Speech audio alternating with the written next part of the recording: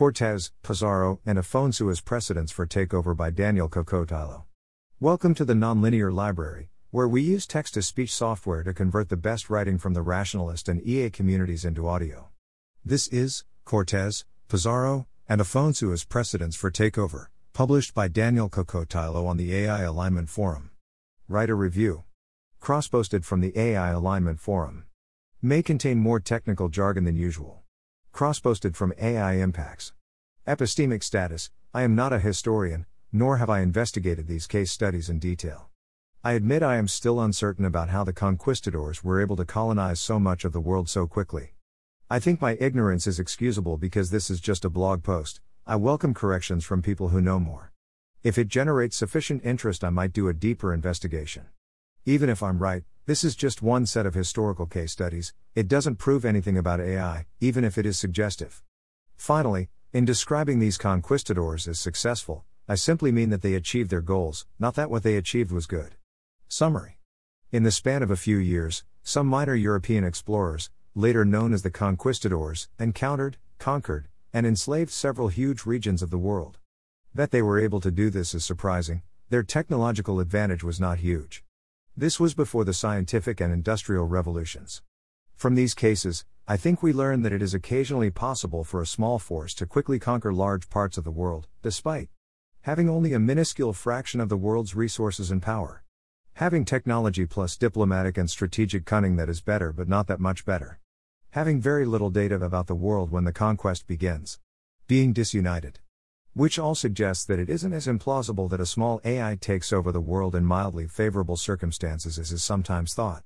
Edit: in light of good pushback from people, for example Lucy.ya8 and for example Matthew Barnett, about the importance of disease, I think one should probably add a caveat to the above, in times of chaos and disruption, at least.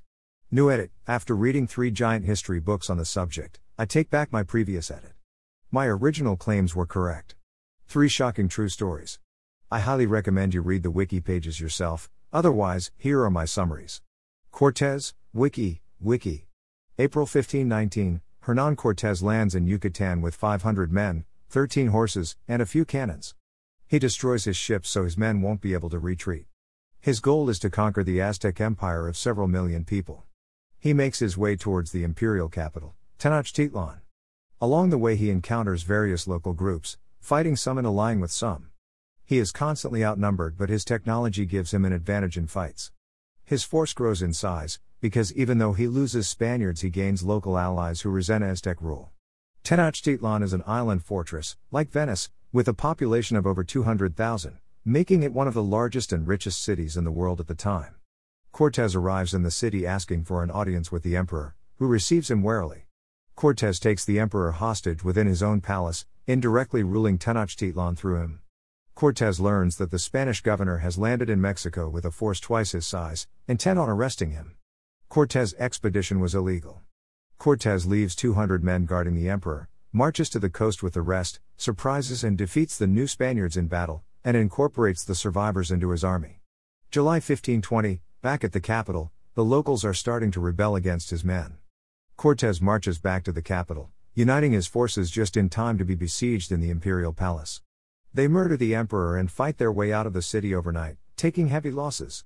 They shelter in another city, Tlaxcala, that was thinking about rebelling against the Aztecs. Cortés allies with the Tlaxcalans and launches a general uprising against the Aztecs. Not everyone sides with him, many city-states remain loyal to Tenochtitlan. Some try to stay neutral. Some join him at first, and then abandon him later. Smallpox sweeps through the land, killing many on all sides and causing general chaos. May 1521, the final assault on Tenochtitlan. By this point, Cortés has about 1,000 Spanish troops and 80,000 to 200,000 allied native warriors. He had 16 cannons and 13 boats. The Aztecs have 80,000 to 300,000 warriors and 400 boats. Cortés and his allies win. Later, the Spanish would betray their native allies and assert hegemony over the entire region, in violation of the treaties they had signed. Pizarro, wiki. 1532, Francisco Pizarro arrives in Inca territory with 168 Spanish soldiers. His goal is to conquer the Inca Empire, which was much bigger than the Aztec Empire. The Inca Empire is in the middle of a civil war and a devastating plague. Pizarro makes it to the emperor right after the emperor defeats his brother. Pizarro is allowed to approach because he promises that he comes in peace and will be able to provide useful information and gifts. At the meeting, Pizarro ambushes the emperor, killing his retinue with a volley of gunfire and taking him hostage. The remainder of the emperor's forces in the area back away, probably confused and scared by the novel weapons and hesitant to keep fighting for fear of risking the emperor's life. Over the next months, Pizarro is able to leverage his control over the emperor to stay alive and order the Incans around. Eventually he murders the emperor and makes an alliance with local forces, some of the Inca generals, to take over the capital city of Cusco. The Spanish continue to rule via puppets, primarily Mancho Inca, who is their puppet ruler while they crush various rebellions and consolidate their control over the empire. Mancho Inca escapes and launches a rebellion of his own, which is partly successful. He utterly wipes out 4 columns of Spanish reinforcements, but is unable to retake the capital. With the morale and loyalty of his followers dwindling, Mancho Inca eventually gives up and retreats, leaving the Spanish still in control. Then the Spanish ended up fighting each other for a while also putting down more local rebellions. After a few decades, Spanish dominance of the region is complete. 1572. Afonso, wiki. 1506, Afonso helps the Portuguese king come up with a shockingly ambitious plan. 8 years prior, the first Europeans had rounded the coast of Africa and made it to the Indian Ocean. The Indian Ocean contained most of the world's trade at the time, since it linked up the world's biggest and wealthiest regions. See this map of world population, timestamp 345. Remember, this is prior to the industrial and scientific revolutions. Europe is just coming out of the Middle Ages and does not have an obvious technological advantage over India or China or the Middle East, and has an obvious economic disadvantage. And Portugal is a just tiny state on the edge of the Iberian Peninsula. The plan is, not only will we go into the Indian Ocean and participate in the trading there, cutting out all the middlemen who are currently involved in the trade between that region and Europe, we will conquer strategic ports around the region so that no one else can trade there. Long story short, Afonso goes on to complete this plan by 1513. Some comparisons and contrasts. Afonso had more European soldiers at his disposal than Cortés or Pizarro, but not many more. Usually he had about 1,000 or so. He did have more reinforcements and support from home. Like them, he was usually significantly outnumbered in battles. Like them, the empires he warred against were vastly wealthier and more populous than his forces. Like them, Afonso was often able to exploit local conflicts to gain local allies, which were crucial to his success. Unlike them, his goal wasn't to conquer the empires entirely, just to get and hold strategic ports. Unlike them, he was fighting empires that were technologically advanced. For example, in several battles his enemies had more cannons and gunpowder than he did. That said, it does seem that Portuguese technology was qualitatively better in some respects: ships, armor, and cannons, I'd say. Not dramatically better, though. While Afonso's was a naval campaign, he did fight many land battles, usually marine assaults on port cities, or defenses of said cities against counterattacks. So superior European naval technology is not by itself enough to explain his victory, though it certainly was important. Plague and civil war were not involved in Afonso's success. What explains these devastating conquests? Wrong answer. I cherry-picked my case studies. History is full of incredibly successful conquerors: Alexander the Great, Genghis Khan, etc. Perhaps some people are just really good at it, or really lucky, or both. However, 3 incredibly successful conquerors from the same tiny region and time period, conquering 3 separate empires? Followed up by dozens of less successful but still very successful conquerors from the same region and time period. Surely this is not a coincidence. Moreover, it's not like the conquistadors had many failed attempts and a few successes. The Aztec and Inca empires were the 2 biggest empires in the Americas, and there weren't any other Indian Oceans for the Portuguese to fail at conquering. Fun fact, I had not heard of Afonso before I started writing this post this morning. Following the rule of 3, I needed a third example, and I predicted on the basis of Cortés and Pizarro that there would be other, similar stories happening in the world at around that time. That's how I found Afonso. Right answer: technology. However, I don't think this is the whole explanation. The technological advantage of the conquistadors was not overwhelming.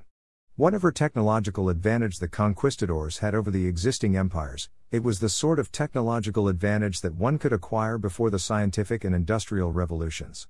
Technology didn't change very fast back then, yet Portugal managed to get a lead over the Ottomans, Egyptians, Mughals, etc. that was sufficient to bring them victory.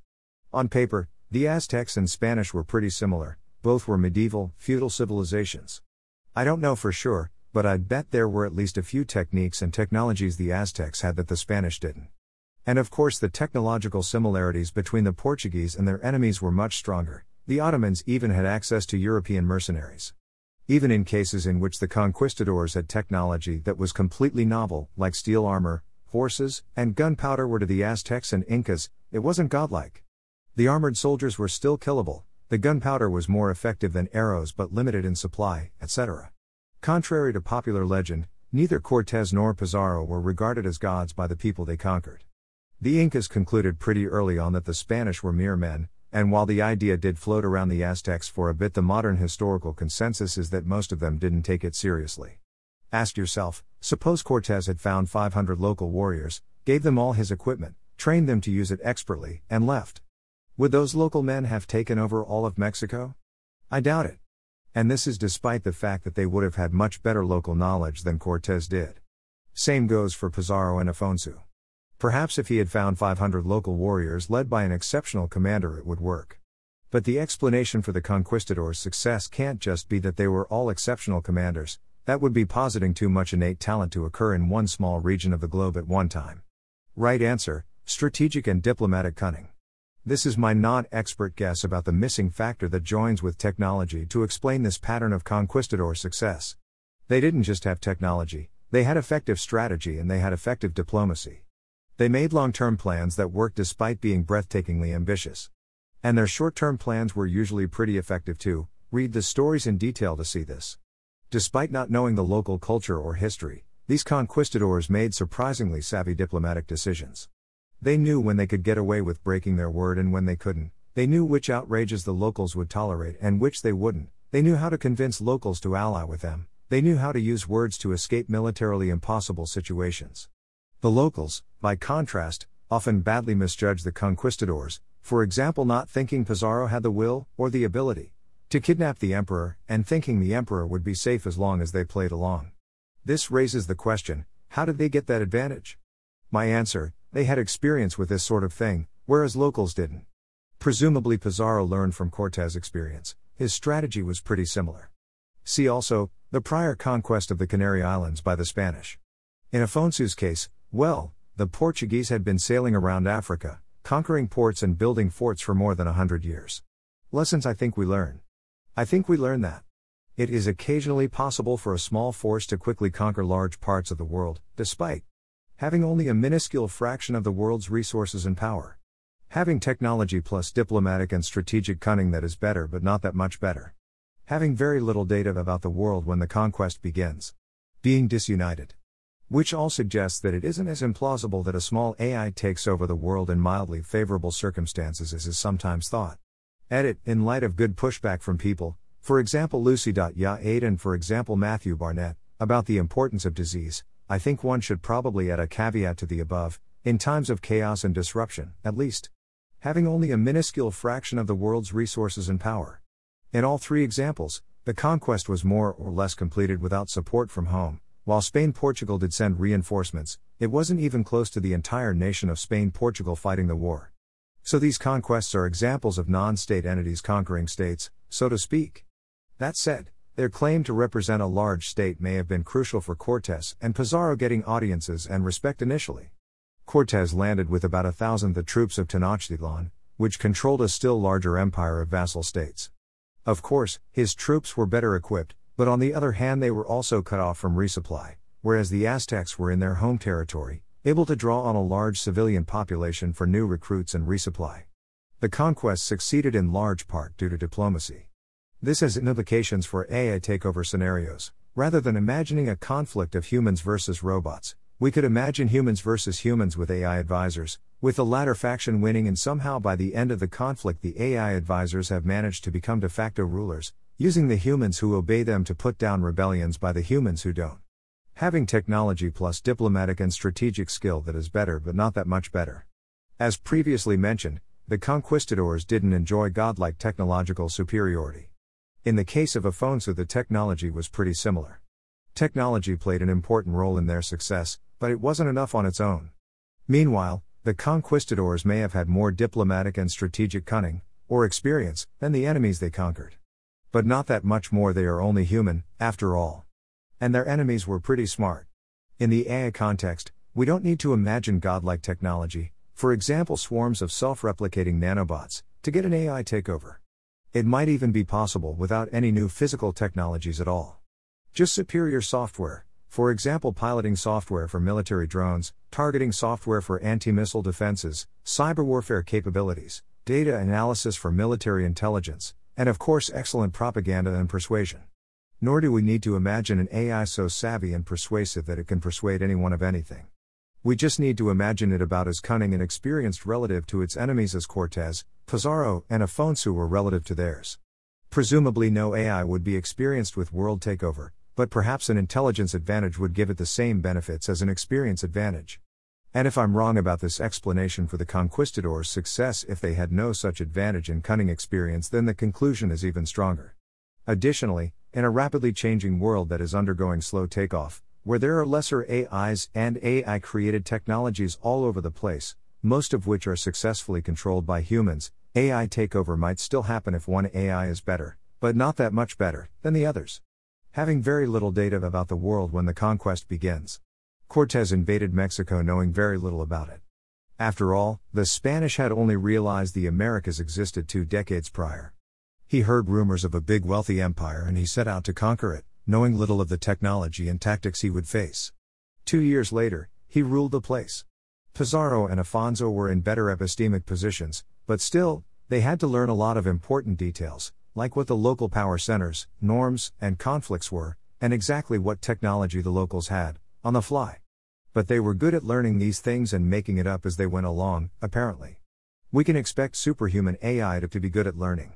Even if it starts off knowing very little about the world, say, it figured out it was in a training environment and hacked its way out, having inferred a few general facts about its creators but not much else, if it is good at learning and reasoning, it might still be pretty dangerous. Being disunited. Cortés invaded Mexico in defiance of his superiors and had to defeat the army they sent to arrest him. Pizarro ended up fighting a civil war against his fellow conquistadors in the middle of his conquest of Peru. Afonso fought Greek mercenaries and some traitor Portuguese, conquered Malacca against the orders of a rival conquistador in the area, and was ultimately demoted due to political maneuvers by rivals back home. This astonishes me. Somehow these conquests were completed by people who were at the same time busy infighting and backstabbing each other. Why was it that the conquistadors were able to split the locals into factions, ally with some to defeat the others, and end up on top? Why didn't it happen the other way around? Some ambitious local ruler talks to the conquistadors, exploits their internal divisions, allies with some to defeat the others, and ends up on top? I think the answer is partly the diplomatic and strategic cunning mentioned earlier, but mostly other things. The conquistadors were disunited, but presumably were united in the ways that mattered. At any rate, I expect AIs to be pretty good at coordinating too. They should be able to conquer the world just fine even while competing fiercely with each other. For more on this idea, see this comment. By Daniel Kokotajlo. Acknowledgements. Thanks to Katja Grace for feedback on a draft. All mistakes are my own, and should be pointed out in the comments. Edit. Also, when I wrote this post I had forgotten that the basic idea for it probably came from this comment by Joshua Fox. Thanks for listening. To help us out with the Nonlinear Library or to learn more, please visit nonlinear.org.